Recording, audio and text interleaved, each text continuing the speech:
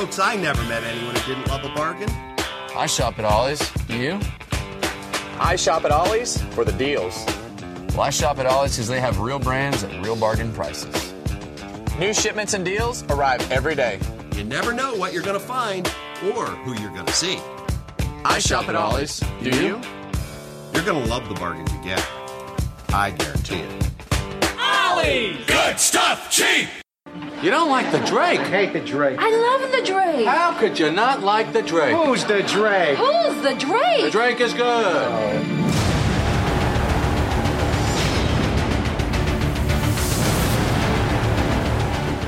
You like the Drake? I love the Drake.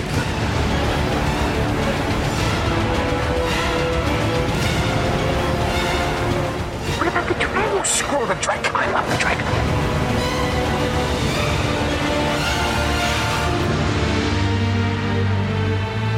Hello, everyone. Welcome to Robin, Everyone Loves the Drake comic podcast. This podcast will take a chronological look at the third Robin, Tim Drake. We will be looking at the classic 90s 2000 Robin series and other notable comics with Tim in that era, while also simultaneously taking a look at Tim in the modern era as Red Robin in the pages of DC Comics, plus other Robin and Batman happenings in the world. So sit back, relax, and find out why everyone loves the Drake. Good for them. Love the Drake. Got to love the Drake. I'm impressed. What can I say? I'm irresistible. Hello, everyone. Welcome to Robin, Everyone Loves the Drake comic podcast. I'm your host, Rob Myers. Welcome to episode 66, now the first official episode of January. The last one was technically the first December recorded episode that was released in January, but that's a story for another day. This podcast is brought to you by the BatmanUniverse.net, your home for all things Batman and Robin. We're part of the Batman Universe Podcast Network. We're also in line with Batman on Film. You can find us over there at their page, BatmanPodcastNetwork.com. You can find a whole bunch of other shows there. And, of course, at TBU, you can get a hold of us through Facebook, Twitter, Instagram. Just search Everyone Loves the Drake or Robin, Everyone Loves the Drake. There's some variations out there. And we're on YouTube as well, and you can email the show at robineltdpodcast@yahoo.com. As I said, this is Rob, and with me tonight this is kind of our, you remember the MTV days, like Late Night with Rhonda? I think that was her name. We had like the Friday night videos. Rhonda's not here, but Terence is here. How are you doing tonight, Terence? Pretty good. My family didn't have cable for a long time, so I don't remember Late Night with Rhonda. I do remember Saturday nights from 12 a.m. to 3 a.m. watching the Headbangers Ball. Oh, that was great. Pretty religiously. Yeah. That was my late night MTV, and if I couldn't watch it, I would tape it and stuff. But I did the same thing. I'd set up a tape and record, and you get a chance to see a bunch of videos. I remember seeing Symphony of Destruction for the very first time. On there, Megadeth. And just some Iron Maiden videos, and then groups that I had really never heard of before. I became pretty big fans of, like if you remember Taiketo. And Every Mother's Nightmare. There's a whole bunch of other ones that I just became big fans of. So that's kind of I pretty much gathered that you and I were probably watching a lot of the same stuff right around that time. Especially around like the last hour when it was really late, they would play some really obscure metal bands. I remember that's where I learned about Flotsam and Jetsam. They were the very last video of the night, and I'm like, this is really good. And I went out and bought their CD. It was called No Place for Disgrace, and it had like a samurai warrior committing harikari on the cover. I was like, this is intense. But it's funny because before I had cable, my grandmother got it first. So I would go over to her house, set the VCR to tape, because she didn't know how to use a VCR or anything, set it to tape the Headbangers Ball, and then when I'd show back up, because my grandmother lived very close by, and then I could watch it at home when we didn't have cable, and Guns N' Roses' Paradise City had premiered, and I played that video over and over and over, and so much that my mother kept hearing it, and she was in the other room, like, because we had a small house, and she could hear it. She's like, why do you keep playing that same video? Is there a naked lady in this video? Is there someone naked that you keep watching? And I was like, no, I actually like the song, Mom, and it's like one of the coolest videos ever.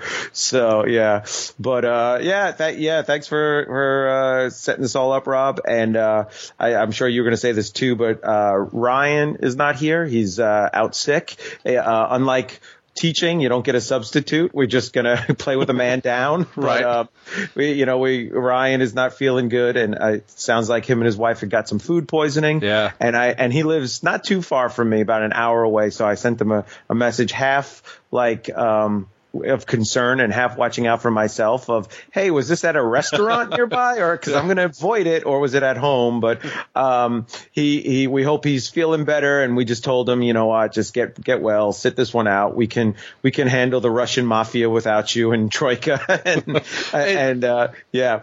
It's funny that, Troika, they were kind of referred to as three, and one definition is like a horse. So a Troika were a doika, like now tonight. Yeah. So, but yeah, get better, Ryan. And he you kind of text him back and forth like we do as we're getting ready for the show, and kind of started like, oh, I think I should be pretty good. And he had to call it earlier this afternoon. And we thought, like Terence said, we'll just take it easy. And, because of him being sick, you guys almost met in using our last podcast, using some fancy keyboard lingo like IRL in real life, which kind of segues into our opening topic. I had sent Ryan and Terence a message like, hey, have you guys heard about Ollie's? At Ollie's Bargain Outlet, we're loaded with brand name deals, and our trucks just keep rolling in. We've got name brand toys, Christmas decorations, books, stuff for your home, all at up to 70% off the fancy store prices. Coloring books for grown-ups are the hottest trend in America, and Ollie's has the best quality at the best prices. We have over $4 million at the fancy store prices, with over 25 different styles to choose from. Hey, you're going to love the bargains you get. I guarantee it. Ollie's! Good stuff, cheap! Both of you guys were like, I have no idea what you're talking about. The best way I was describing it to you guys, you could tell me if my description was right or not. I said, imagine if Dollar General, Five Below, and Walmart had a baby, and it's just a bunch of random stuff. Would you say that's an accurate description of what Ollie's is? Because you'll walk in and go, oh, look, well, there's jeans over there. Oh, there's barbecue sauce. And there's toys from like 3 years ago.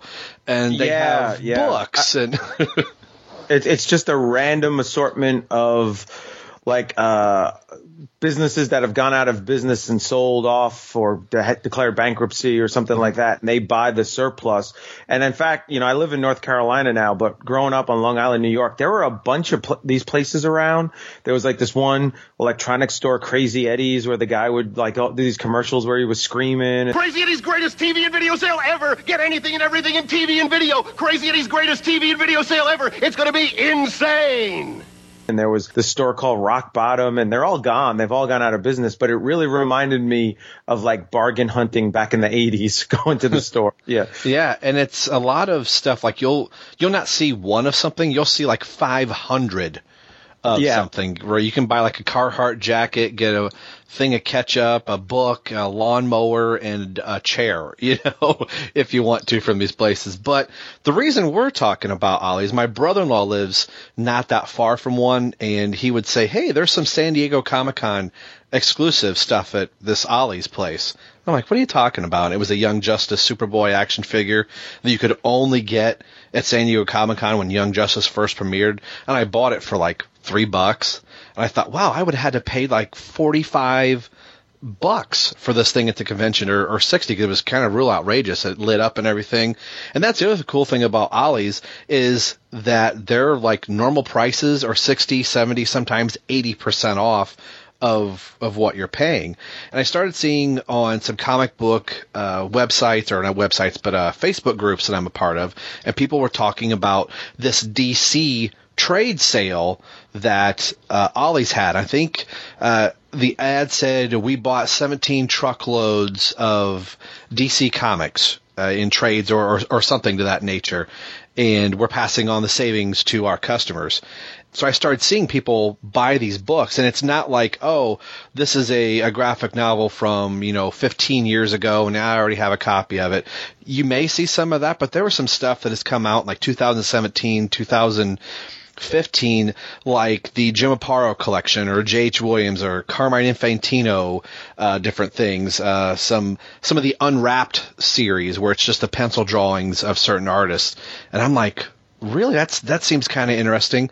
And you start looking, people say, oh, I bought 15 books and I spent $50, and if I'd have paid full retail price.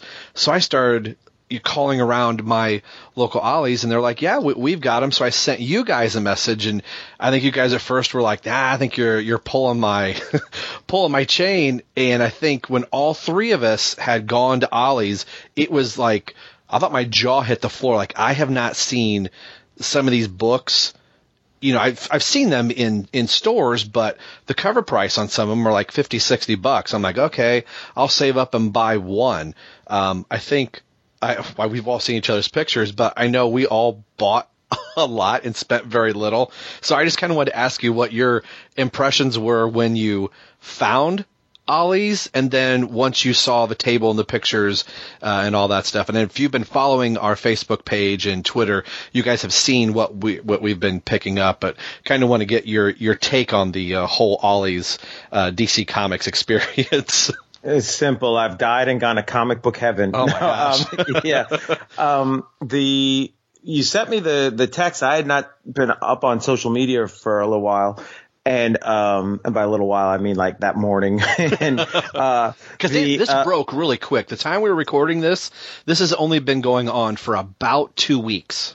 Yeah. So you sent me and Ryan a text about it, and I had never heard of Ollie's. And so my thought was, oh, this is really cool, but they're probably like in the Midwest or nowhere near me because I've never seen this. So I did a Google search, and there was actually one about a half hour from my house, and then within maybe about an hour radius of my house, there's 4 of them. So I was like, holy cow, look at that. So when I got home, I had really busy because I work 2 jobs, and I had to work both jobs that day. And so I didn't get home till like 8 o'clock. I go into work and I'm there at 7 a.m. and I didn't get home till 8 p.m. So it's been a long day. And I told my wife, and she's like, well, just go. They close at 9. You got an hour. You can get there. So I was like, all right, I'll do it. Because the girls had to be picked up at dance, and she's like, I'll pick them up. You just go. But I was like, let me call first. So I called. And I got one woman who had no clue what I was talking about. She's very nice, but she's like, hold on, let me get a manager. And then I got a manager, and she's like, yeah, DC Comics, yeah, they're here, but they're by Register 1. Don't go to the books. They're not in the book section. They're Register 1. So I got up there. It took me a little while to kind of like find where they were, but sure enough, there was a huge table with just stacks and stacks of trade paperbacks. And originally I must have picked up like 40 books or something. I'm going to get this, I'm going to get that, I'm going to get this, and then I'm like, all right, well, even if they're cheap, this is still going to cost me like a lot. So right. let me weed out. And I was like, okay, well, if I have all of the issues of this, like they had a lot of, at my store, a lot of the Detective Comics New 52 trade paperbacks are hardcover though. Like they had the Emperor Penguin storyline. Yeah. They had the what is that called? Gothteca or Gothtopia or something. They had, the Wraith, and then I was like, well, even though these are a steal at $5.99, it starts adding 5, 10, 15, 20, and I'm like, I have all these issues, so I put some stuff back, and I'm like, well, maybe I'll come back or whatnot, but yeah, I haven't gone to any of the others except my wife had to go to Greensboro, North Carolina today, which is about an hour and a half, almost 2 hours from where we live. And she, as I've said on the podcast before, collects Hallmark ornaments. And right now the Hallmark ornaments are all on clearance because it's January and it's after Christmas. So since she was up in Greensboro, she was going to look at a couple of Hallmark stores there. And she calls me and she's like, yeah, I'm at this Hallmark store and it's in the same shopping center as an Ollie's. Do you want me to go in and take a look? So I was like, yeah, do that. So she was sending me pictures, and I was like, ooh, pick that one out. So I got the Kingdom, and this thing is like, it's soft cover, but I mean, it's got to be almost 200 pages, and it's only $3.99. And then there was these other things, which I don't think I'd seen in any of the other pictures, but it's like a package of 10 random comic books. Yeah, for $5.99, and I bought that, and I mean, it had some good stuff in it. I wasn't collecting, but were you familiar with the Harley's little black books, like alternative covers, and they're in plastic? I had seen a couple of those, and I noticed that you had in one of the packs that you sent was a Batman versus Superman. One of them, and they were doing that for the movie. They took that idea off of Harley's little black book, but you get some variants out of it, and each bag could be a different variant of like 1 in 3. And I got one that was actually drawn by Chris Daughtry, the singer from Daughtry, American Idol. Oh, cool. And it's inked by Jim Lee, and it's a half and half colored, half and half black and white. And I think it was a Batman and Robin issue. So some of those BVS ones are, to promote the movie, but you get a really cool cover, a variant inside of the bag. And Harley Quinn's little black book is kind of the same thing. You can buy the newsstand version, or you get a completely different special cover in the black bag. Yeah, cool. My package of 10, which is weird because my wife said they were all opened, but there's still 10 comics in it. It had 3 of the Harley little black books still sealed. It had a Wonder Woman, a Harley Quinn, and a Green Lantern. And then it had one Batman v Superman still in the bag for Batgirl issue 50. And then it had Justice League 3000 number 1, Injustice Gods Among Us year 4 number 1, Futures Ends 19. That one I was like, all right. Superman number 52 from the new 52. So that was the last one. And then the Lego variant covers for Action Comics 36 and Batman and Robin 36. Oh, nice. So I was like, that's pretty good for $6, Yeah. So what's funny is I was feeling really good about myself because my stack of books to read, I really took a chunk out of it last weekend. Like I really read for a couple of hours, and I'm like, all right, it's getting lower. And then in the last week, my local comic book store, which isn't that local, but they had a $1 comic book sale. So I bought $25 comics, and then my monthly shipment came in, and then now there's this. So my pile has like quadrupled to read, but at least the trade paperbacks, I don't feel that pressure of like, I got to read them right now. You can just read them anytime. But yeah, it's pretty awesome. And we were kind of speculating, like, where did these 18 truckloads come from? Like, do you have a guess? Where do you think they came from? Like you were saying, it could be as simple as a Barnes & Noble type business or something like that went out of sale. Or I wonder if it was a comic book shop. But the funny thing is, like, all 3 of us had the availability of picking up the exact same books. There's going to be the Neil Adams books there, the Carmine Infantino, and maybe I still haven't seen any of the Norman Brayfogle books there, which really kind of bums me out. That was one I was really looking forward to get. But, if you probably travel to 2 or 3 Ollies, you'll go, okay, you can kind of see the same books. So to see that many multiples of the same book, and it's not like, okay, there's only one J.H. Williams III, Tales of the Batman book. If you don't get there, you're not going to get it. There's usually like 5 or 6 of each book there. Like the Neil Adams book, I don't know about you, but there was like stacks. There's 3 volumes of them. So it's kind of hard to wrap my head around of like where these came from, of these just books that DC had printed and they were sitting on a surplus of them. Did Ollie's make a deal with DC? Because it's not like you're going to go to the table and find any Marvel books or Images or Dark Horse or anything like that. It's all just DC or maybe Vertigo that's in the DC, umbrella. So I've been scratching my head trying to figure out, like, I wonder where these came from, because it almost have to be like a small chain or something like that. Like you had said in the opening, like if a store closed, maybe they just bought it, but I have no idea. Yeah, because I went on Ollie's website when I was looking to see, where they came from, and it said the company description said that they buy, stores going out of business, and there's all these like phone numbers you can call if you want to sell stuff to them. But it's just weird. Like if it was a Barnes and Noble or something, you would think there'd be all different companies, unless there's some kind of rights or something like that. And then it's just kind of odd. I'd almost think that DC, if it was them, might want to destroy these than put all these cheap paperback. A lot of them are hardcover, for better word here, out there and flood the market basically, because I probably won't be buying a trade paperback for a good 6 to 9 months now. I mean, I've got so much. I mean, one that I really like, and we did the Christmas story for him 2 years ago, was Lee Bermejo with his, what was that? Batman called Noel. And we had talked about how he had very similar with Luther, and I had never read that. And here I got the Luther trade paperback there for $2.99, and their retail price $14.99. I mean, that's pretty amazing. And so I don't know, and I'm wondering how long till these start trickling out onto like Amazon and eBay, where you see these at maybe $1 or $2 above Ollie's price, but still way below the retail price.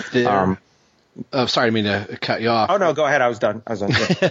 You're done, Terrence. No, I'm done. There was a guy on. I'm trying to remember all the different comic book forums that I'm on. Whatever it was, maybe it was Back Issue Forum, whatever it was on Facebook. I apologize for not getting that name right. But anyway, he had said he was in Kentucky and had gone to his local Ollie's, and he was looking for the DC Comics, sale, and talked to the store manager and said somebody the day before had showed up and bought all 4 pallets of the books. Wow. And he said there were none there.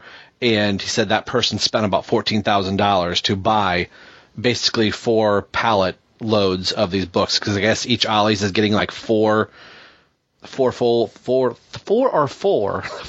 Yeah. Well, I can't talk. 4 on the floor. It's a disco beat. Yeah. That's a little drummer joke for Rob there. Yeah. But so he said he had to go to a different one. So I wouldn't be surprised if you're starting to check eBay or to see probably some, get out there. But I guess they're only out in like 20 states, and it's more on the eastern side of the U.S. Like I know Justin Kowalski, I was talking to him, and he said he doesn't have any, or Andy DeGenova, some of the other people are like, wow, that'd be really cool if we had an Ollie's out here. So I think once you get past Ohio, Michigan, Indiana, kind of out that way, they start to, dry up out there. So I wanted to ask you, out of all the books, is there one that you were like, oh, this was really cool, or I hope I can find this one? Like we said, some of these books, like I'm looking at the Neil Adams, the Batman Illustrated by Neil Adams. There's 3 volumes. I managed to get 2 of them. Even like you said, even at like $6.99 or $3.99, the price starts to add up a little bit when my wife's like, we're not going to spend $100 here, are we? Like the Neil Adams book is $49.99, and I picked up 2 volumes, both at $6.99. That's a heck of a steal. 2 of the books I was looking for was the Jim Aparo and Norm Breyfogle, but I couldn't find Norm Breyfogle. But it's the Jim Aparo is a lot of the Batman Brave and the Bold issues, and the paper quality is really good. But the other one that I really liked, and I was torn between the other one, is the Batman Unwrapped, the Andy Kubert. I got that one. I saw the Batman R.I.P. and I really, really thought about that one for a while. But I decided, Ryan had said, pick up Gordon of Gotham, because we'd been talking about that book for a while. So I decided to pick up that one. So what was the book that you were kind of like, oh, I'm really glad I picked this book up? Yeah, I didn't pick up Gordon of Gotham because I have all those issues. Right. I have all those miniseries. I did pick up the R.I.P. Unwrapped, and it's kind of funny because the pencils look so different without Batman of Zur in R, multicolored and just one tone and stuff. But I hadn't picked up or reread R.I.P.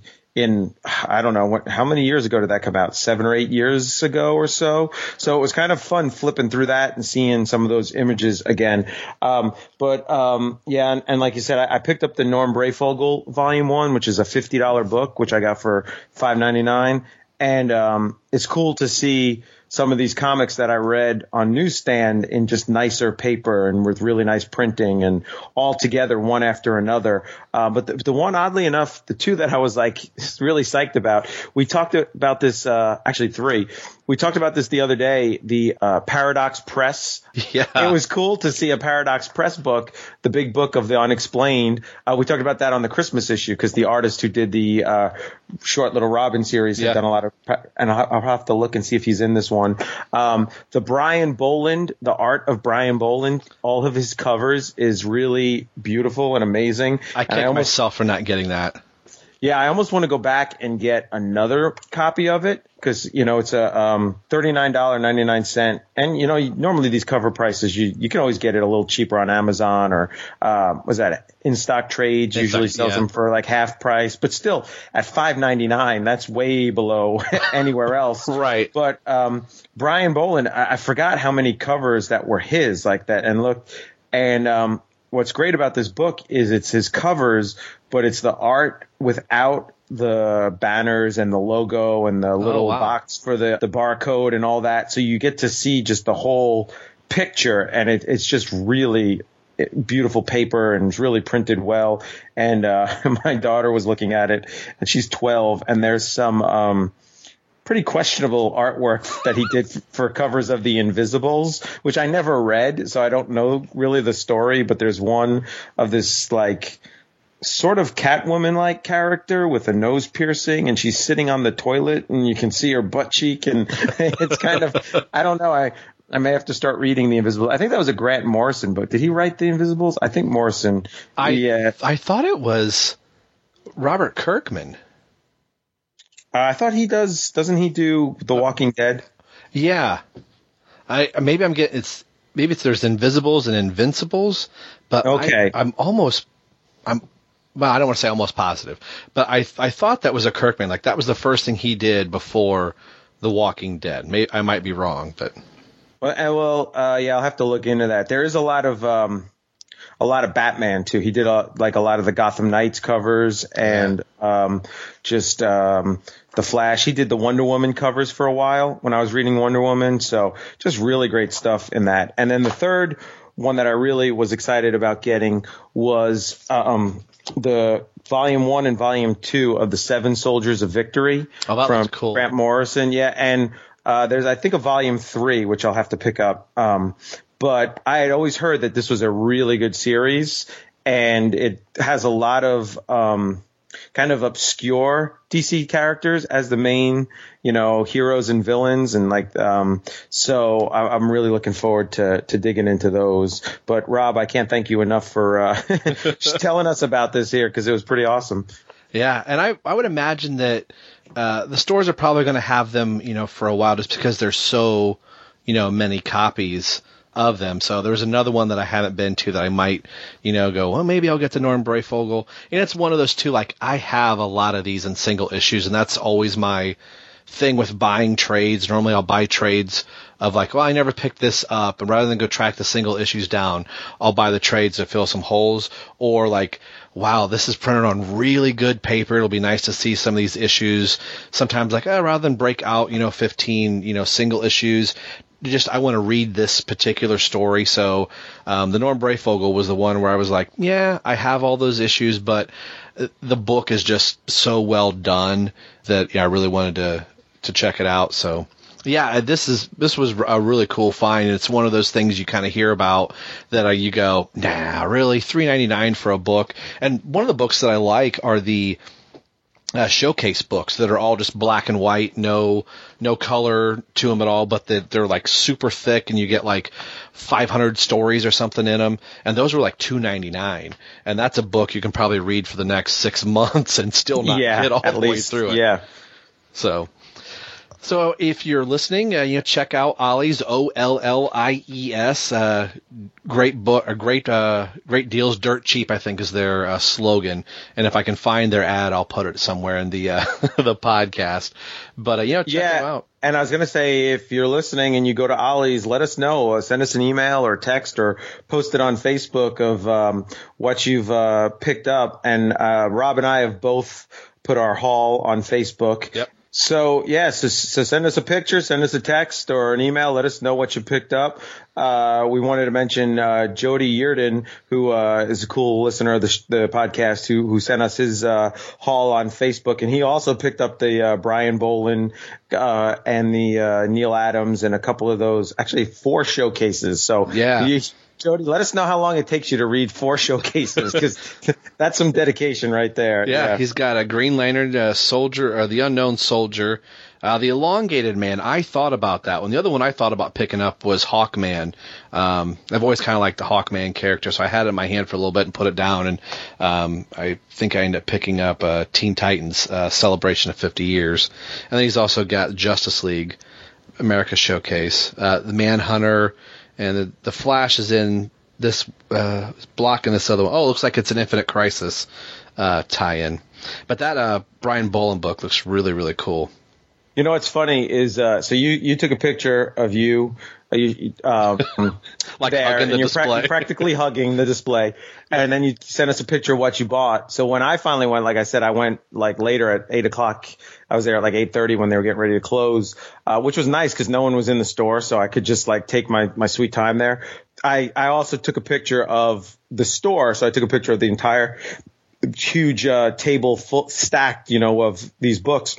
And real quick, that's a cool thing about it is that, like the Neil Adams book, they've got like 40 of the Neil Adams books. So I don't feel like a jerk, like, oh, I'm taking this. And I know like the next 39 Batman fans coming in are going to get it. But anyway, I took a picture of the huge table with all the stacks. And then I came in and took a picture of what I got. And my wife saw it on Facebook and she's like, oh, are you trying to be like Rob? And I'm like, yeah, that's exactly what I'm trying to do.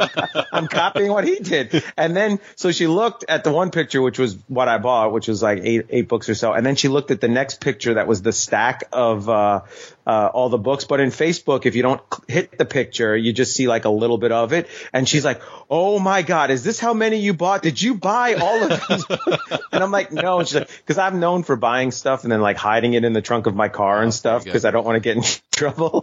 And I'm like, no. And I like clicked on the picture. I'm like, look, this is the store. See, there's a guy in line behind it there. Like, she's like, I don't know. Do I need to go look in your trunk of your car? So yeah, which right now there are no comic books in there. There's a lot of, 70% off candy from Walgreens that I got today, but I love that discount Christmas candy. Yeah. But yeah, that was pretty fun. So cool. There's our little Ollie's story here. So go check it out. Like you said, let us know. And if you're on Twitter and you're listening to this, I haven't done a hashtag before, but hashtag ELTD Ollies. So we can see everything. If you go to Ollie's and pick up some book, hashtag ELTD Ollies, and we can kind of share and see everybody's pictures.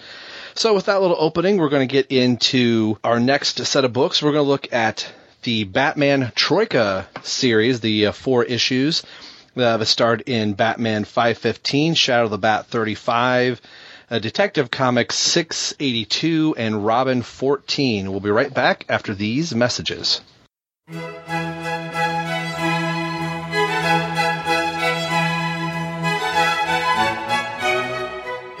Hello, I'm Pat Sampson, and I would like to invite you to join me on my podcast, The Longbox Crusade. On this podcast, I'm reading through my 20-plus long boxes that I have stored away in my basement. On each episode, I will select a random issue from my collection and take a very highbrow, thoughtful approach to examining these truly American art forms that help to shape our popular culture. Oh, I like comics too. Can I get a comic out of my long box that syncs up with the month and year of the comic from your long box and chat about that too? Oh, and video games. Can we talk about games? Or maybe James Bond too? I love James Bond. Fine. Jared Elbrick, a.k.a. the Yard Sale Artist. We can add some of your comics and enthusiasm to the show. It might help get a deeper introspection of... Did someone say James Bond? I love James Bond, and I love comics too. I can bring a comic from my long box to sync up with you guys. I also love movies and music, even news stories that tie into the time period that match the comic books we review. This is what I get for inviting both the Albrecht brothers into my show. Jason, how the heck can we fit all that into my deeply intellectual review of... well, you know what? Fine. Let's do it. Let's cram it all into one podcast. Join us on the Longbox Crusade, folks. We'll bounce around in time from issue to issue, pulled randomly from my long boxes, and the Albrecht brothers will bring along issues with the same month and year cover date. We'll talk about the comics and the time period they come from, including... world news of that time. Top 40 music chart toppers. Movies, both good and bad. maybe even some favorite recipes. Whatever I think is funny. We'll probably have to suffer through things that Jared thinks are funny. We'll jam it all into one pop culture extravaganza, examining the comics in my long box and the time period surrounding them. Join us for a wild ride through time on the Longbox Crusade podcast as we attempt to read them all. What's in your long box?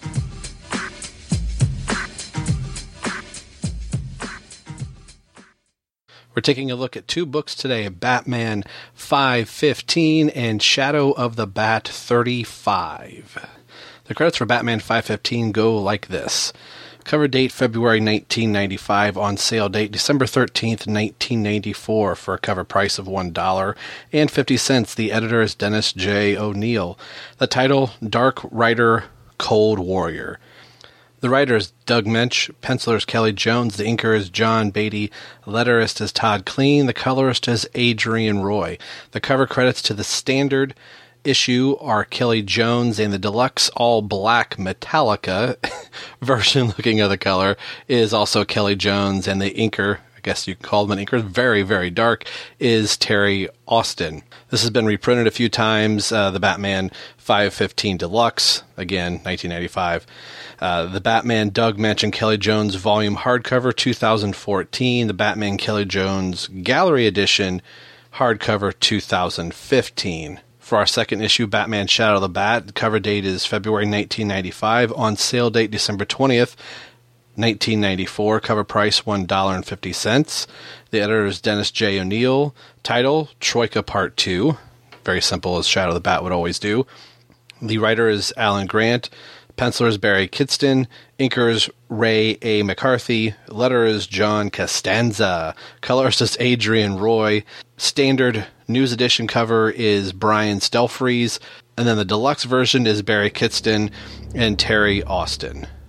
This has been reprinted in Shadow of the Bat 35 Deluxe Edition, which is the deluxe version of the comic, so there has been no other reprint of this. And now for the synopsis of this. I am taking the easy way out here a little bit. I'm going to use a synopsis from DCWikipedia.com, only because I'm currently working on another project for Everyone Loves the Drake, and it's taking a lot of time to do that, to write and produce and do all that type of stuff. Hint, hint, wink, wink, maybe an idea of what's going on. So I'm going to use another synopsis, so don't crucify me for using somebody else's synopsis. I'm giving you credit where credit is due. The synopsis for Troika for Batman 515 goes like this.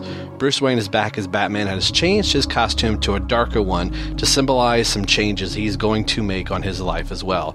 At the Batcave, Batman, Robin, and Nightwing hear some reports on some irregular activities concerning Russia and nuclear weapons. Batman decides to discuss the matter with Commissioner Gordon, and without delay, he starts looking for suspect number 1, Dark Rider.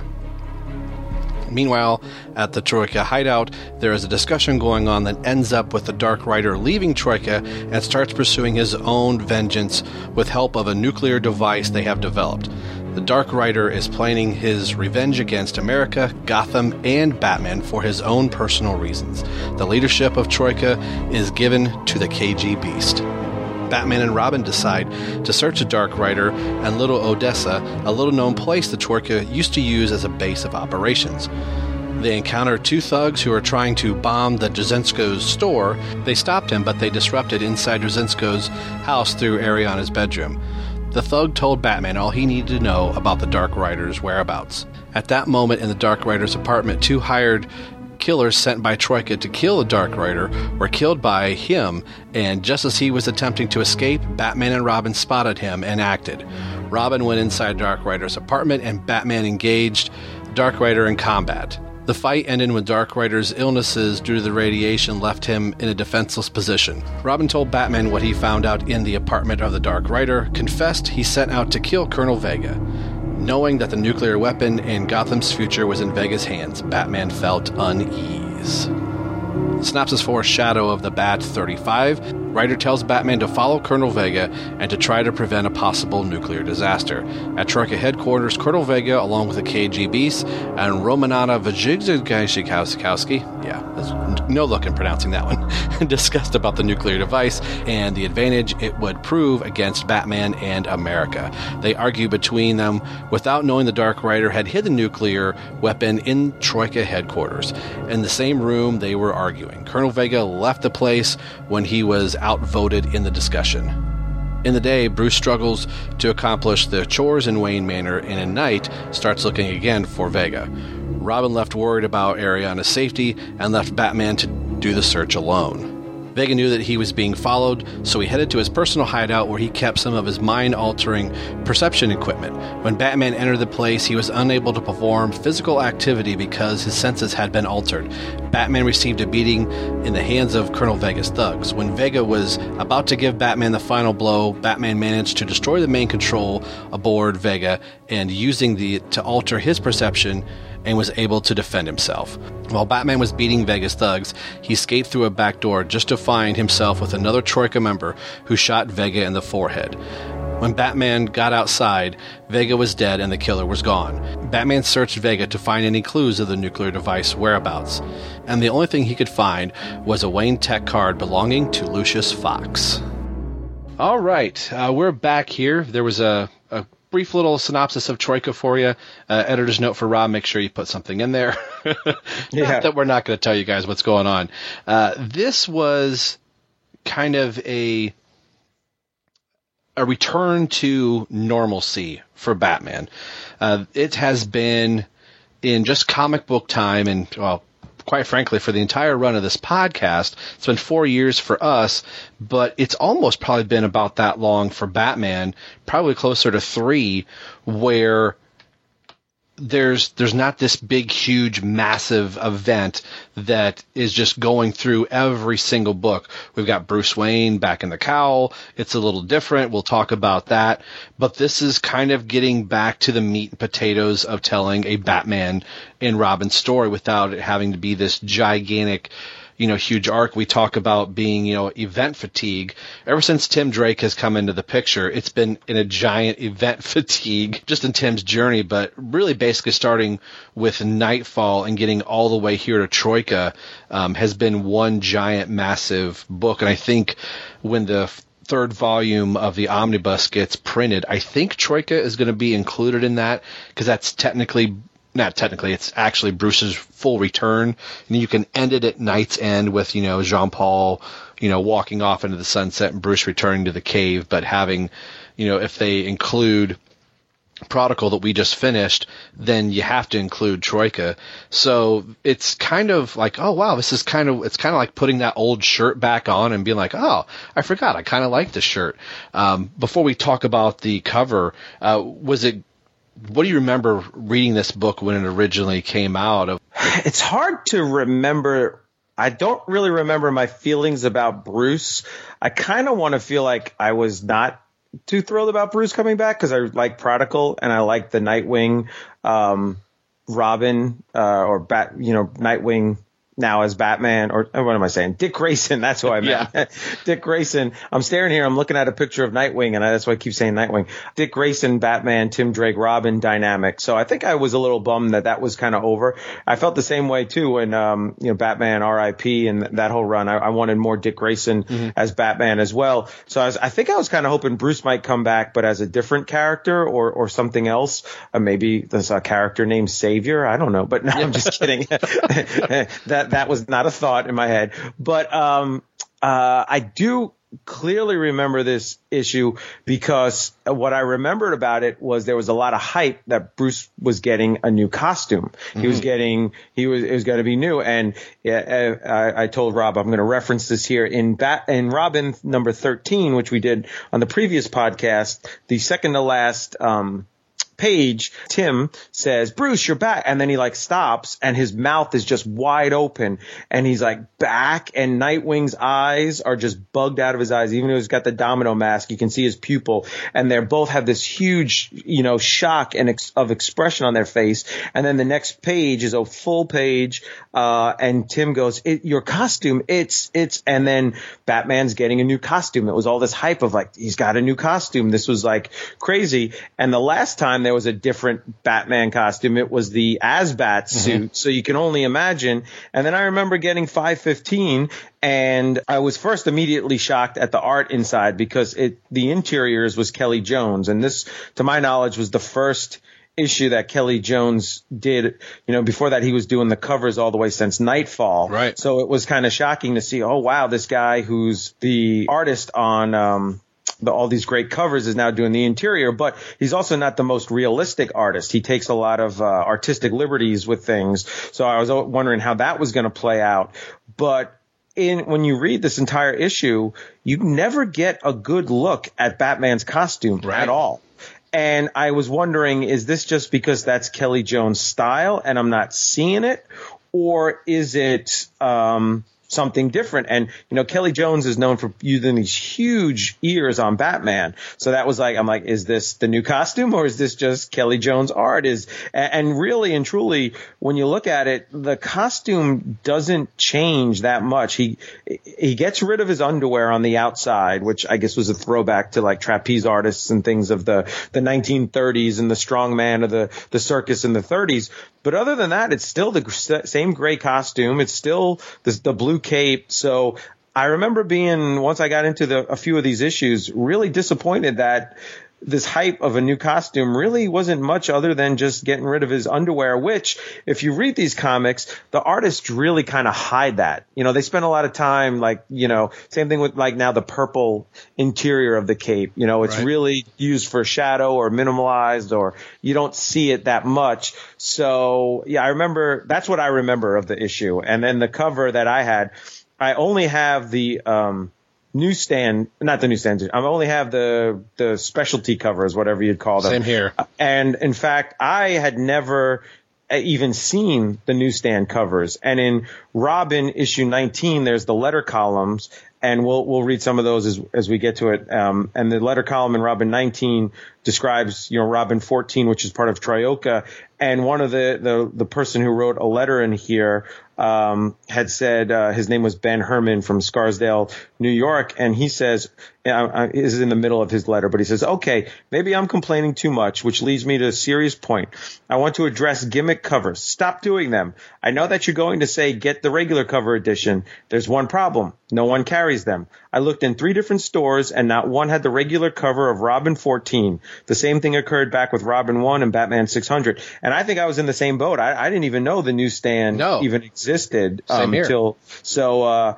But this cover, I think you're a fan of this movie because being a musician, you have to be. Were you a fan of Spinal Tap? Yes. Yes. Yep. How much more black could this cover be? The answer is none. None more black. This is it. This is. So even on the cover, I can't see what the darn new costume looks like. It's just a blackout, which I did read somewhere that these gimmicky covers, each one was getting lighter and lighter as Bruce was coming back. Yeah. So I get that. But that's my impression. Now, were you reading Batman at the time? Did you have this comic, or did you get this later? No, I read it when it came out. This was okay. To me, this was like all right, Bruce is coming back, and I was in the same boat as you. I went to the comic book store, and the all black Spinal Tap Metallica Black Album, was the only version that I ever saw, and it wasn't till like years later, picking up older issues, I was like, oh, look, I found a variant cover for, Shadow of the Bat for Troika. And I realized, no, that's the newsstand. I technically have the variant. So this must have been a big enough deal where the store owners were like, well, we'll just get this, because there were a ton of them. Nowadays with the special cover, it's like, 1 out of 20 are going to be, the variant cover. This was... any comic book shop I went to, this was the only version that I saw. I never saw the newsstand version at all. And the newsstand version, for those of you can check it out. You can Google image it, but it's almost like the inverse of the Nightfall, where, you know, Bruce Wayne's in the wheelchair and, you know, the Azrael Batman's jumping through the window. This is kind of that but, you know, Batman's all balled up and, you know, looks like he's coming down from the Batman logo, getting ready to, you know, pounce on top of this guy as for the Batman one. And I think if I would have saw both these covers side by side, I would have said, oh, I'm going to get this all black one.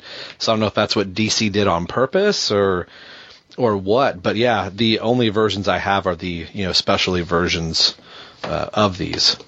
And if you've never seen the specialty version and would like to know what it is, close your eyes. There you go. It's just black. That's it. Yeah. You know, you were talking about the costume, and with having Kelly Jones do the interior, I was kind of the same mind of you. Like, oh, I wonder how this is going to work with his.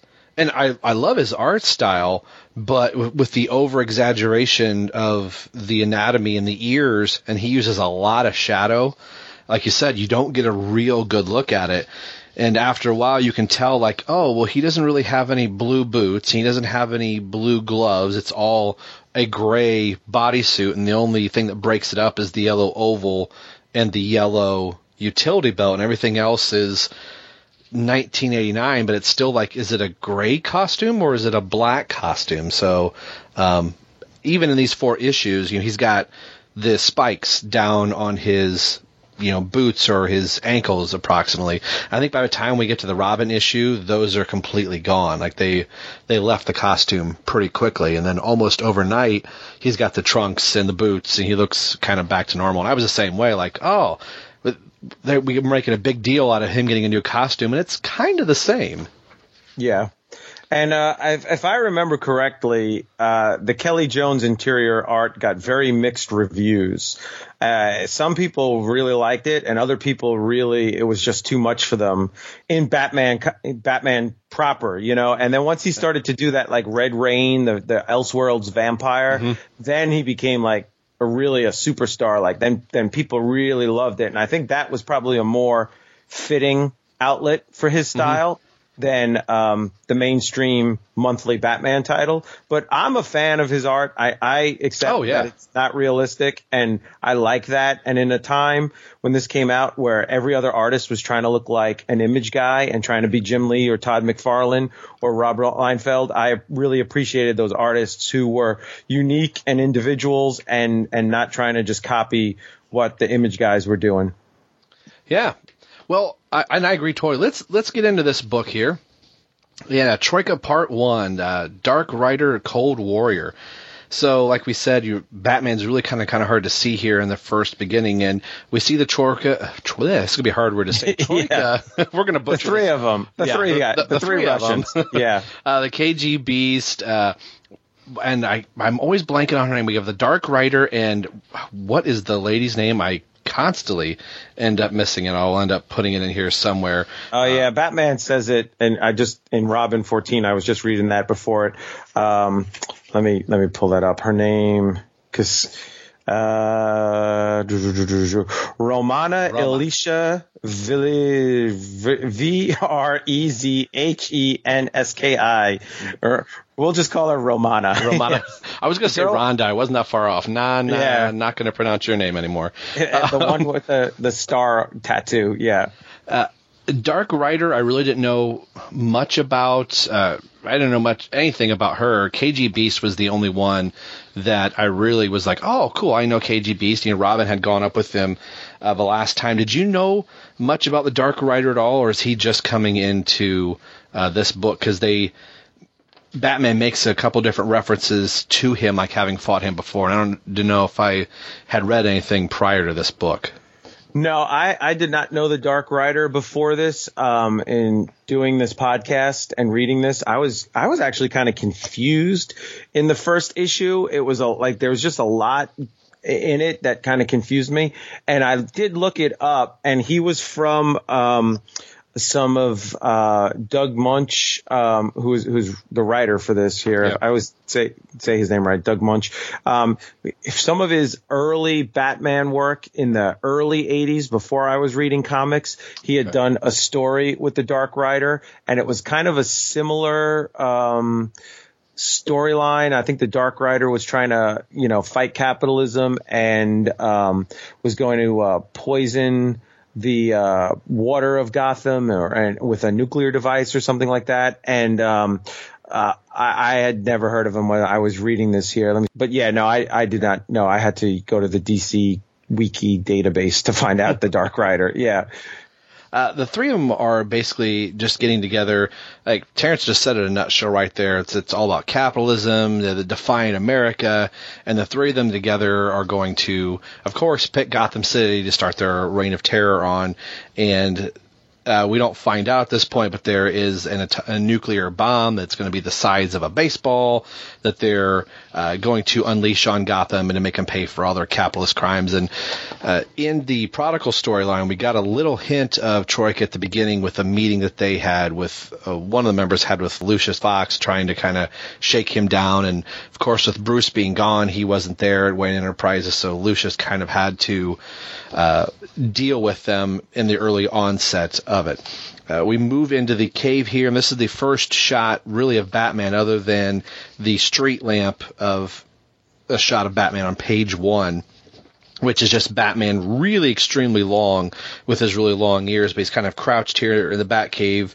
And all you really see, the only color on Batman is the blue in the cape. You can't even really see his bat symbol or his utility belt at all. And Kelly Jones draws a real mean mug for Batman in the bottom page of 3 here. So seeing this first real image of Batman, we really kind of said it. Did you like this take on Kelly Jones with the super long ears? And yeah, I do like this take, but at the same time, it's not a good take to introduce a new costume and even like that, like you can't see the symbol at all. So I was like, does it not have a symbol anymore? Because in Robin 13, you see the symbol and the belt, but that's about all you see. So it was really confusing.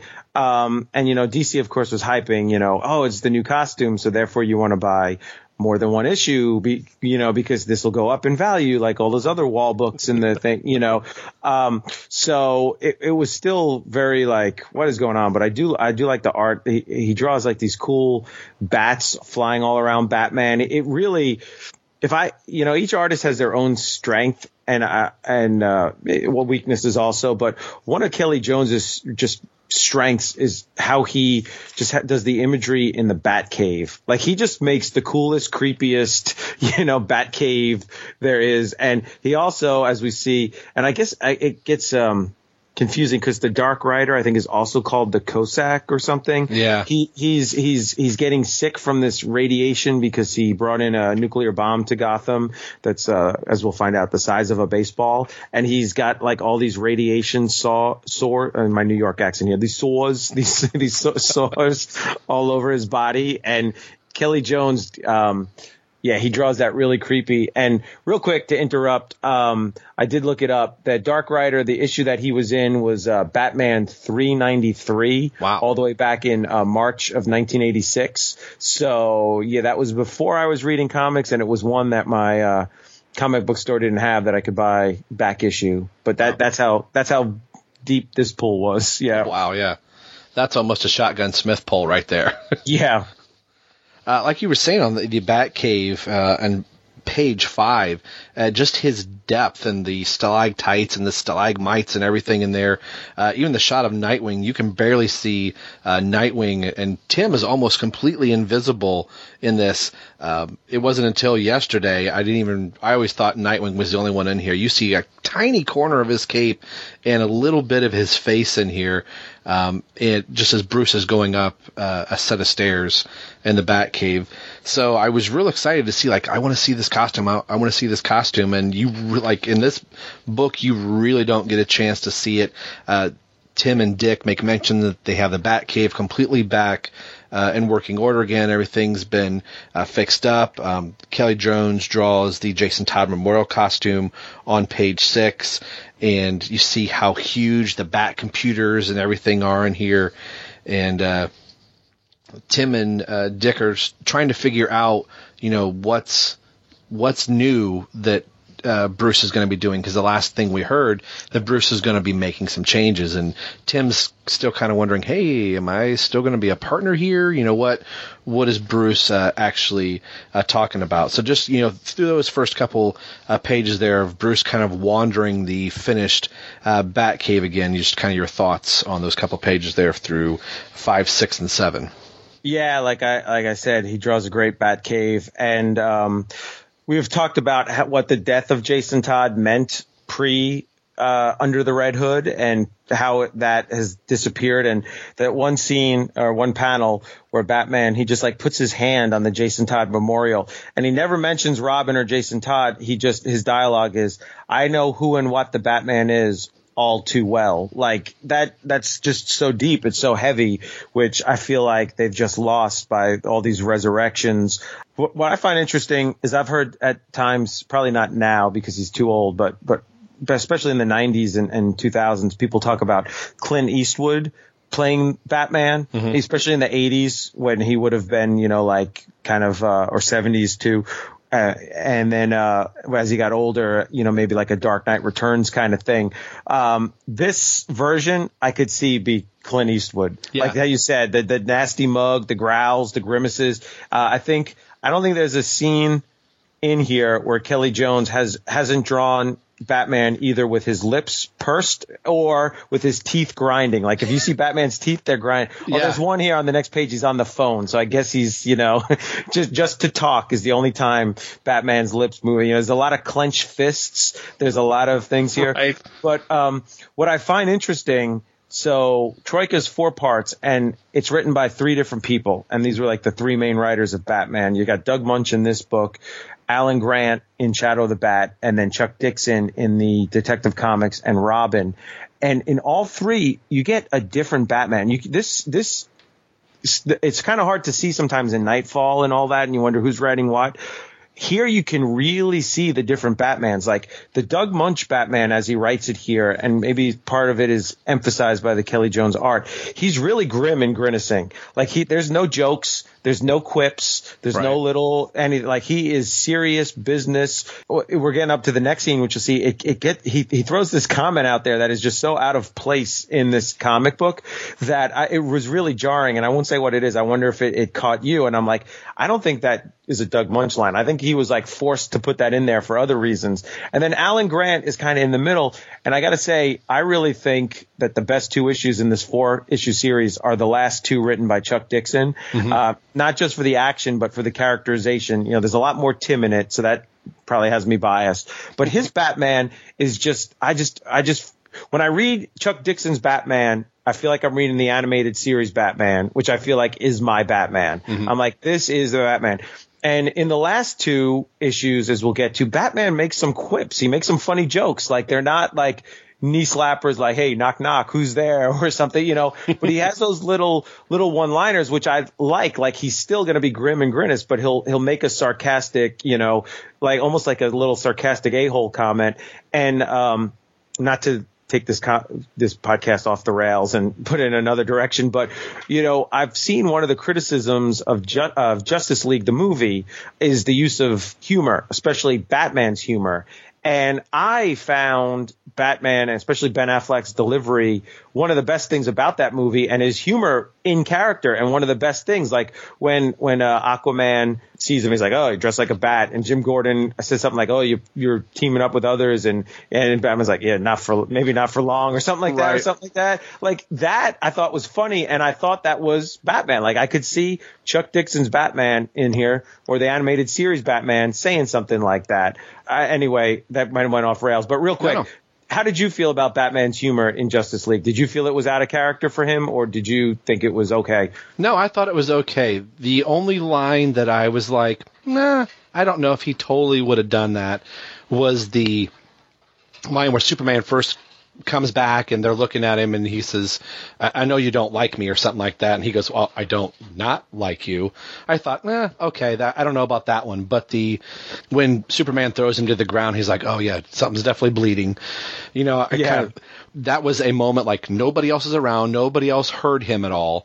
And you're playing well with others, I thought was was like, okay, I could hear Chuck Dixon writing that dialogue, or I could actually hear Kevin Conroy saying that to Commissioner Gordon, because it was more of like, I'm only doing this because I have to. I don't have a partner anymore, so I had to call these knuckleheads. And Batman was saying, and I thought very appropriate for the character, so it didn't bother me that much for Batman. I kind of thought everything he said in that movie was working fairly well.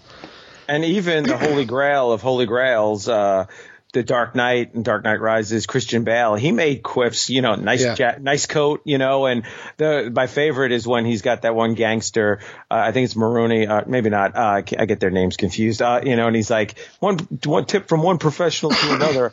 A fall from this height won't kill a man. And he's like, I know, I'm counting on it. And he drops him like, I don't know. I just thought that. But anyway, in this issue that we're recording here, there is no humor.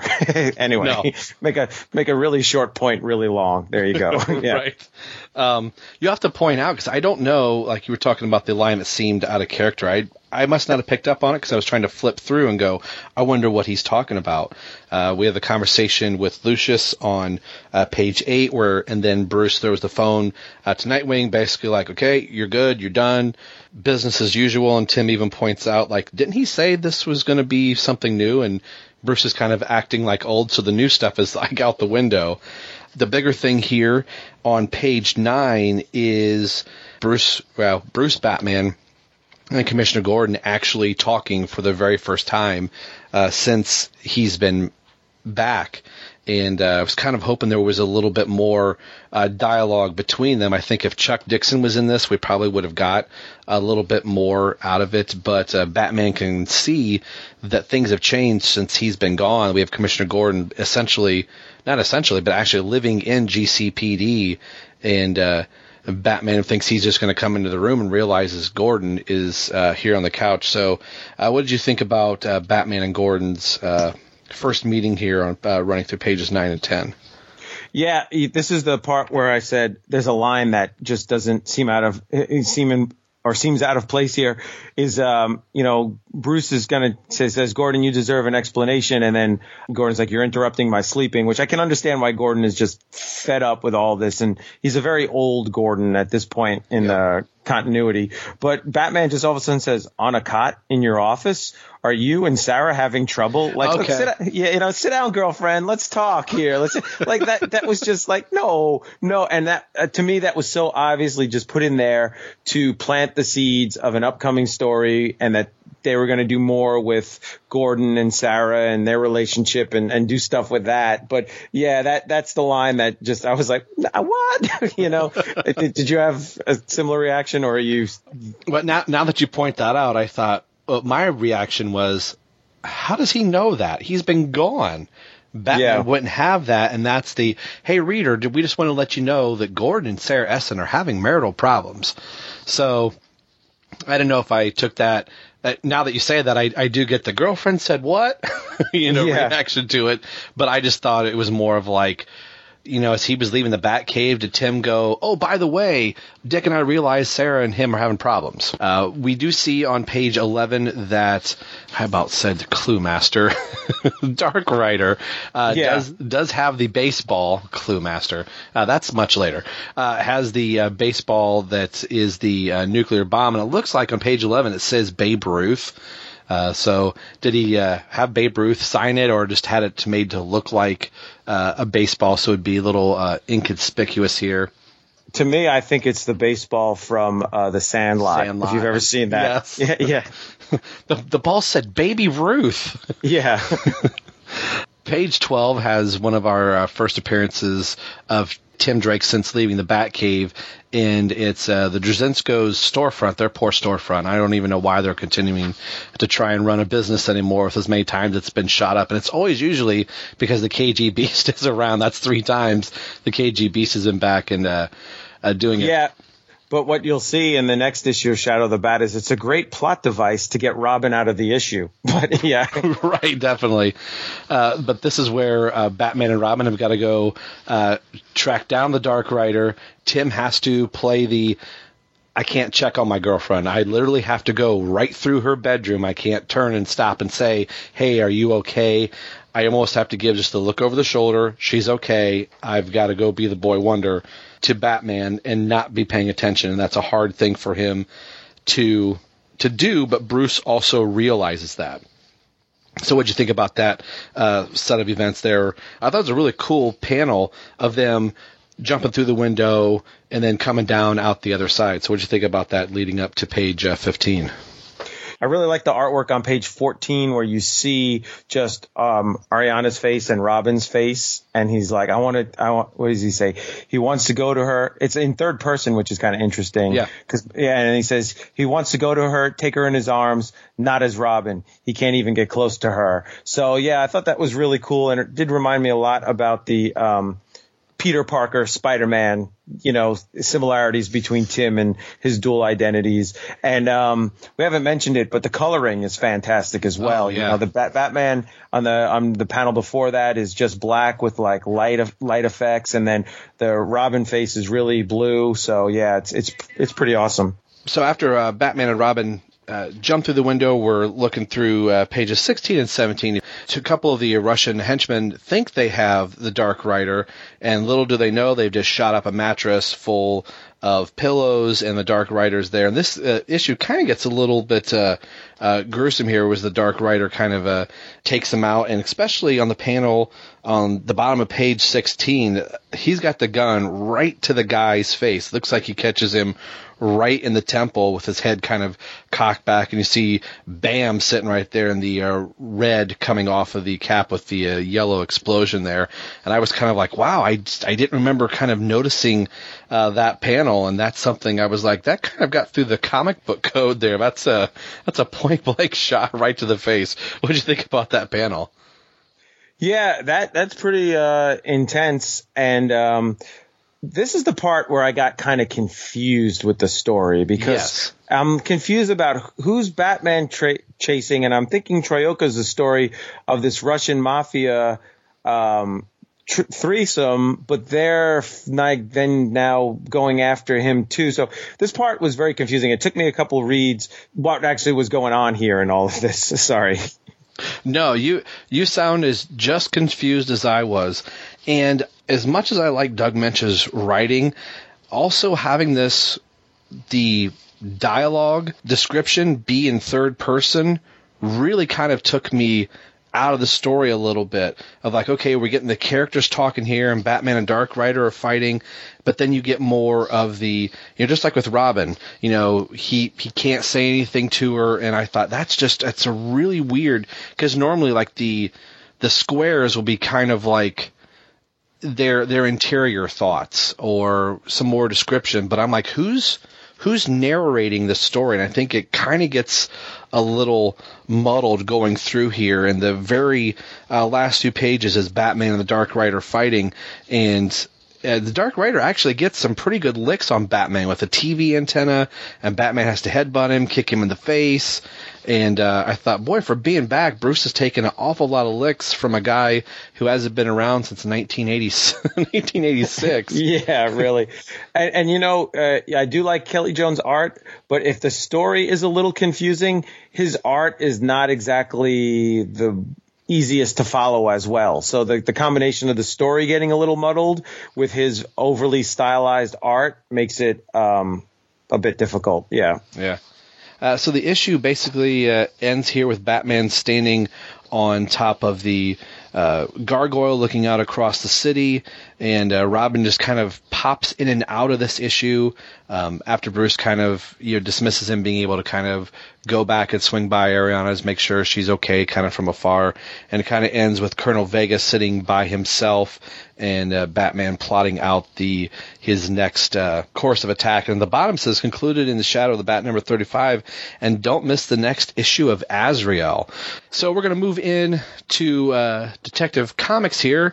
Whoops, wrong book. Yeah. Okay, so we're going to move into Shadow of the Bat 35 here, and the front cover, we're getting a little bit more color here, where looking at this one, I remember seeing this on the newsstand and going, okay, I can kind of make out Batman's costume a little bit more than I could in the previous issue with Kelly Jones, and we like his art a lot, but I was for that first issue of seeing Batman in his costume, I really kind of wanted to see it more. So I remember opening this book right away and thumbing through so I could see a nice full-page shot of Batman, and we'll talk about it. But then one of the first shots we get is all, black and interior again. The newsstand version of this one is, I never saw this one either. It's kind of Batman shot from the back, and you kind of see his cape billowing out, so you didn't get much of a good version of the cover there. But I took this one to Motor City Comic Con in 2017, and I got Barry Kidston to sign this one. This was the last book I got Barry to sign, and he was kind of talking about the suit, and he was like, oh, this is the one where we put fins on Batman's costume. He was like, I'm glad we didn't do that after this story arc. He's like, I always thought that was stupid. So I thought that was kind of interesting that he didn't like the fins on the costume. And he's like, I always tried to make sure I draped the cape around so I didn't have to draw those stupid fins. Yeah. So I thought that was kind of funny. So those are on his leg there, right, on the cover. So those weren't there before, and then they weren't there after, because I think at the end of Robin they make mention of it. This cover is kind of same variation of the other covers, but you know what? I told you we'll do this quick, and then we probably won't. The buildings in the background remind me. Have you seen the commercial for the teaser trailer for the Teen Titans Go movie? Yes, I just saw it the other day. How hilarious are the signs in the back of the city? Did you catch all those? Yeah.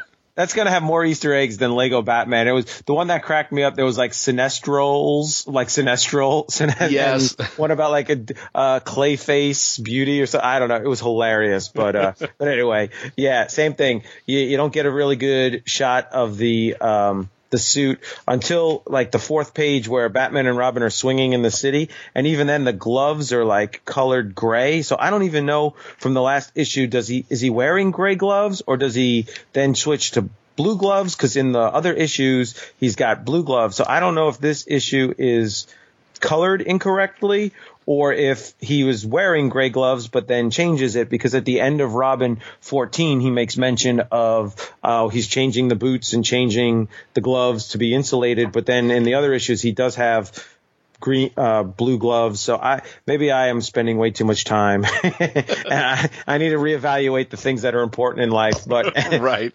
I took it. I'm not up at night worrying about this. By the way, it's just something that we got to fill. His gloves. We got to fill the podcast time with something, right? Right. Yeah. If we're going to go back and listen to this episode, people are going to go, wow, they really spent a long time talking about what color the gloves are. What is Batman doing in the panel? So I always took it that his gloves and boots were gray, and it was like a whole entire Batman onesie. Yeah. If I'm going to fight crime, I got to be comfortable. I got to be comfortable, yeah. I have to make going to the bathroom easy. I'm going to wear a onesie. As far as being Everyone Loves a Drake podcast, there is not a whole lot of Tim in this, and I think you said it previously. This issue is designed for, hey, you want to go take care of Ariana? Well, I'm going to go find the Troika on my own, or take on this lead here. We see the proverbial Sarah Essen, driving down the street of like, oh, we're separate, we're living separate lives. How did we get to this position? Yada, yada, yada. A really cool shot on page 5 here. I love Barry Kidston's art, but he's seeing a shot of Batman kind of in blue and black, thinking, oh, this is the Jean-Paul Valley Batman. This is the Batman that killed Abattoir. Abattoir, about the Taskmaster. Yeah, Abattoir. So Bruce is kind of hearing some of this from the thugs and really doesn't say much. He just kind of lets his presence work. But there's, as far as Tim goes, the basic setup of this is the Troika is kind of falling apart in on itself, and they're trying to find out who's got the bomb, where did it go, and they're inserting their power, who's going to be the heavier player here. Bruce is learning that, wow, Alfred did a whole lot in the Batcave, and he's ordering pizza, and the shot on 12 really made me laugh. Bruce is holding the pizza like a book, and I'm like, that's a pizza, Bruce. That whole pizza just slid inside of your box from Al's Pizza. Well, can I stop you and just say, you're right. That scene on page 5 is really awesome, with Batman just coming down from the sky and all in blue and black, and the reaction of the faces of the criminals. And I love it that he catches them without a punch. They're like, don't kill us, we surrender. And they go running to the police just out of fear of Batman. That's pretty cool. But it is kind of weird how Tim just disappears, because Batman says to Tim, you're still worried about the strong arm attacks on Ariana's father's place. First of all, I'm like, how does he know about Ariana? But I guess he's the world's greatest detective. And the skyline's cool in the background. It's that Anton First design. Gotham is really cool. But then Bruce says, I don't think they'll be back, at least not tonight. But I'm sure that won't satisfy you. Well, I see what else I can dig up in Little Odessa. Why don't you go keep an eye on your friend?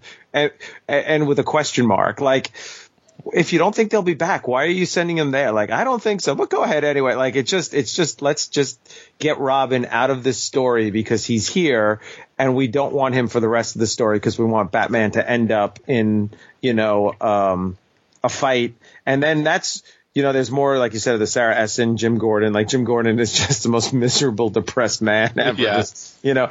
But once again, I was confused because now there's like 3 in the Troika, and I'm always confused of who's who. And the Dark Riders, they're talking about killing the Dark Rider, but then don't worry, he's going to die anyway. And then they're fighting amongst each other, and I'm still kind of always confused of like, what are they doing? What is their plant? Like, they're just sitting in a warehouse. Like, every scene they're just sitting in a warehouse drinking vodka or water or something, and like, it doesn't really quite make clear what they're doing and how they're doing it. And then, of course, I don't know what it was about Batman comics in the 90s, but they always hammered in the laundry part. Here's Bruce trying to do laundry. Like, really, Bruce Wayne would just go buy more clothes. He'd buy the department store. He probably owns the department store. Like him sitting here trying to, and he's Batman. Come on. He's got a bat computer downstairs. He can't figure out how to work a washing machine. It's like all bubbling over and everything. But that's because Robin was doing like the Kung Fu laundry in there, and he probably messed it up or something. Right. But Al's Famous Pizza, I wonder where they got that from. But then right after that, this is what I was talking about. Batman's in the Batcave again, and it's this endless bat stairs up to the manor. How deep is this cave? But Robin's at the Bat computer, which again, only one chair, so one of them has to get up. Robin says to Batman, seems we have a new vigilante in town. Serious stuff. 3 muggers with broken bones. Sounds like he isn't too careful. And then Batman says, I'll have to let the police worry about this vigilante. My main concern must be this nuclear device. So who do you think that vigilante is? Because they never really say it. So a part of me thought it might be Azrael. And as we learned, the Azrael comic is starting right at this time. But then the next issue of Shadow of the Bat 36 involves Black Canary. She's doing some vigilante investigating stuff in Gotham, and I reread that issue, and it's a really good issue because it flashbacks to her mom as Black Canary, and it has stuff with her dad and all this stuff, but it never says like, oh, you must be the vigilante Robin told me about or something like that. So did you have an idea who this vigilante was? My first guess would have been Azrael as to kind of like usher in his solo series, but I did the same thing. I got to the next issue of Shadow of the Bat, and it was like Black Canary, and I'm like, oh, I wonder if this is still trying to stay in its own series continuity while staying inside the main Batman continuity. Like, oh, the vigilante is going to be in our story. We're referring to Black Canary. So I don't think it's ever really said of like, oh, hey, folks, editor's note, we want to let you know it's Black Canary, not the Azrael story. So, yeah, that I was still vague on that as well. Yeah. And this is the last bit of Tim and Bruce, and of course, since the Jean-Paul Batmobile is no longer here, we have like the 1930s Batmobile, which is always kind of cool. And then it's Bruce going to fight Colonel Vega and gets mind screwed, for lack of a better word. Yeah. Gets messed up with his equilibrium and has a hard time fighting. And that's the issue. Managed to take out Colonel Vega with a kick to the head, and in his unbalanced state, at least can knock the computer that he's holding to the ground. And that's the issue. And then it's left with Batman swinging away, and Colonel Vega gets shot in the head. So that's the end of that particular issue. I went by pretty quick there. Your final thoughts on these 2 issues before we wrap up the show? Yeah, it's funny because Batman's just like a fountain of contradiction, because once again, to get Tim out of it. They're driving around in the Batmobile, and Batman says to him about Ariana, go to her. It's okay. Keep your eyes open. Any trouble, contact me. But remember, you're sworn to protect the city, not just one person. Like, then why are you telling him to go to her? You know, like, it's just so clearly like we don't know what to do with Robin. And once again, it's weird because you see Vega get shot and you think it's the Beast. I don't know. Do they reference it's the Beast? But no, then, he's out of there. And a lot of the end is just fighting with Batman not doing too well, but it's weird because you see Batman swinging away through the city on the last panel, but then when you go to, which I guess will be our next podcast, Detective Comics number 682, Batman's like falling to his death from this swing, and I wonder why you wouldn't have put that panel with Batman falling to his death at the end of 35 here. As like a cliffhanger, like find out what happens in Detective Comics 682. But, that could have also come off as cheesy too. So, he's not going to die. So, right. But it just kind of surprised me when I picked up 682 and I'm like, wait a minute, how'd this happen? What's going on here? So, but I guess we'll get into all of that next time. Yeah. I guess this is where we're going to end the episode. Thanks for tuning in with this one. Like I said, you can find us on all cross social media. If you stop at an Ollie's, let us know at ELTD Ollie's hashtag and see if we can get some hashtags going on the Twitter feed. So on the behalf of Terence, this is Rob, and you've been listening to the BatmanUniverse.net. And more importantly, you've been listening to Robin. Everyone loves the Drake. We'll see you next time. Bye.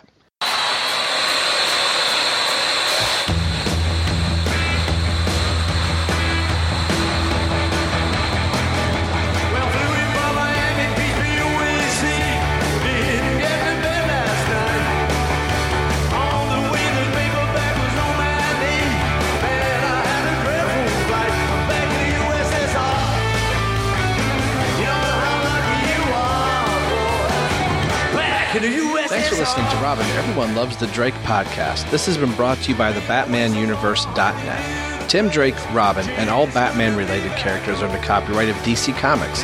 This podcast is solely for entertainment purposes, so no infringement is intended by this show. This show is not a good revenue stream. Actually, there's not a stream at all.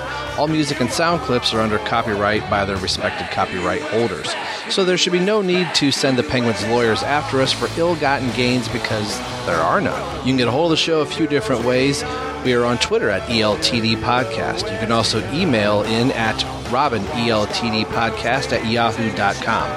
Our Facebook page can be found at www.facebook.com/everyonelovesdrake. And as always, you can message directly over at the BatmanUniverse.net. So email, tweet, or message us. We'd love to hear from you. And we'll read your comments or responses on the show.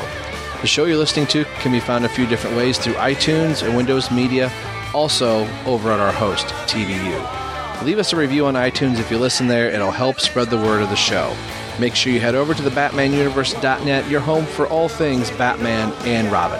Thanks for listening to the show and hearing why everyone loves the Drake. We'll see you in a few weeks. Take care.